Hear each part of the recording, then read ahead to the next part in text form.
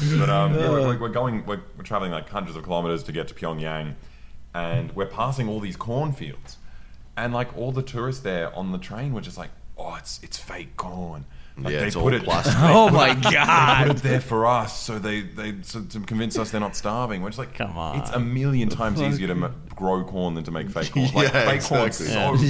so like labor intensive compared to planting. And we had it other times when we were actually in Pyongyang, and we're on the subway, and people were like accusing to the guide that these people we were seeing were like circling back around to make it look like there were crowds.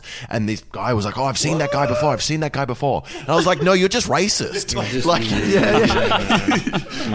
my god! Thing. These same guys everywhere. And there's a girl version of it too. Yeah, exactly.